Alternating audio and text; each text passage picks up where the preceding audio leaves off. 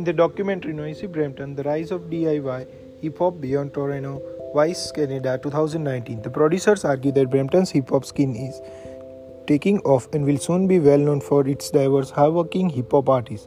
The producers interview a variety of Brampton's hip-hop artists who prove this thesis. To begin with, the documentary features a group of young hip-hop artists. They describe Brampton as less distracting than Toronto. Brampton is the city where young artists work hard to practice their talent, they say. The interviews then explain a few of Brampton's more famous musicians as proof that Brampton has talent that is getting remembered more broadly. The producer's author then explains that Toronto is saturated with artists, so listeners are turning their ears to surrounding areas such as Brampton. Brampton's talent has a distinct voice that cannot be defined by any one sound. The author states, Brampton's artists rap about their family struggles as immigrants to Canada, which makes their content distinct than elsewhere. After the author finishes speaking, the producers interview Noise, a prominent Brampton musician and community activist.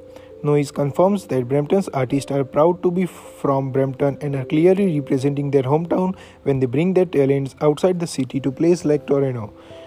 Through their pride, diversity, and penchant for a wide variety of his hip-hop styles, Brampton's devoted artists are developing a compelling future for the scene.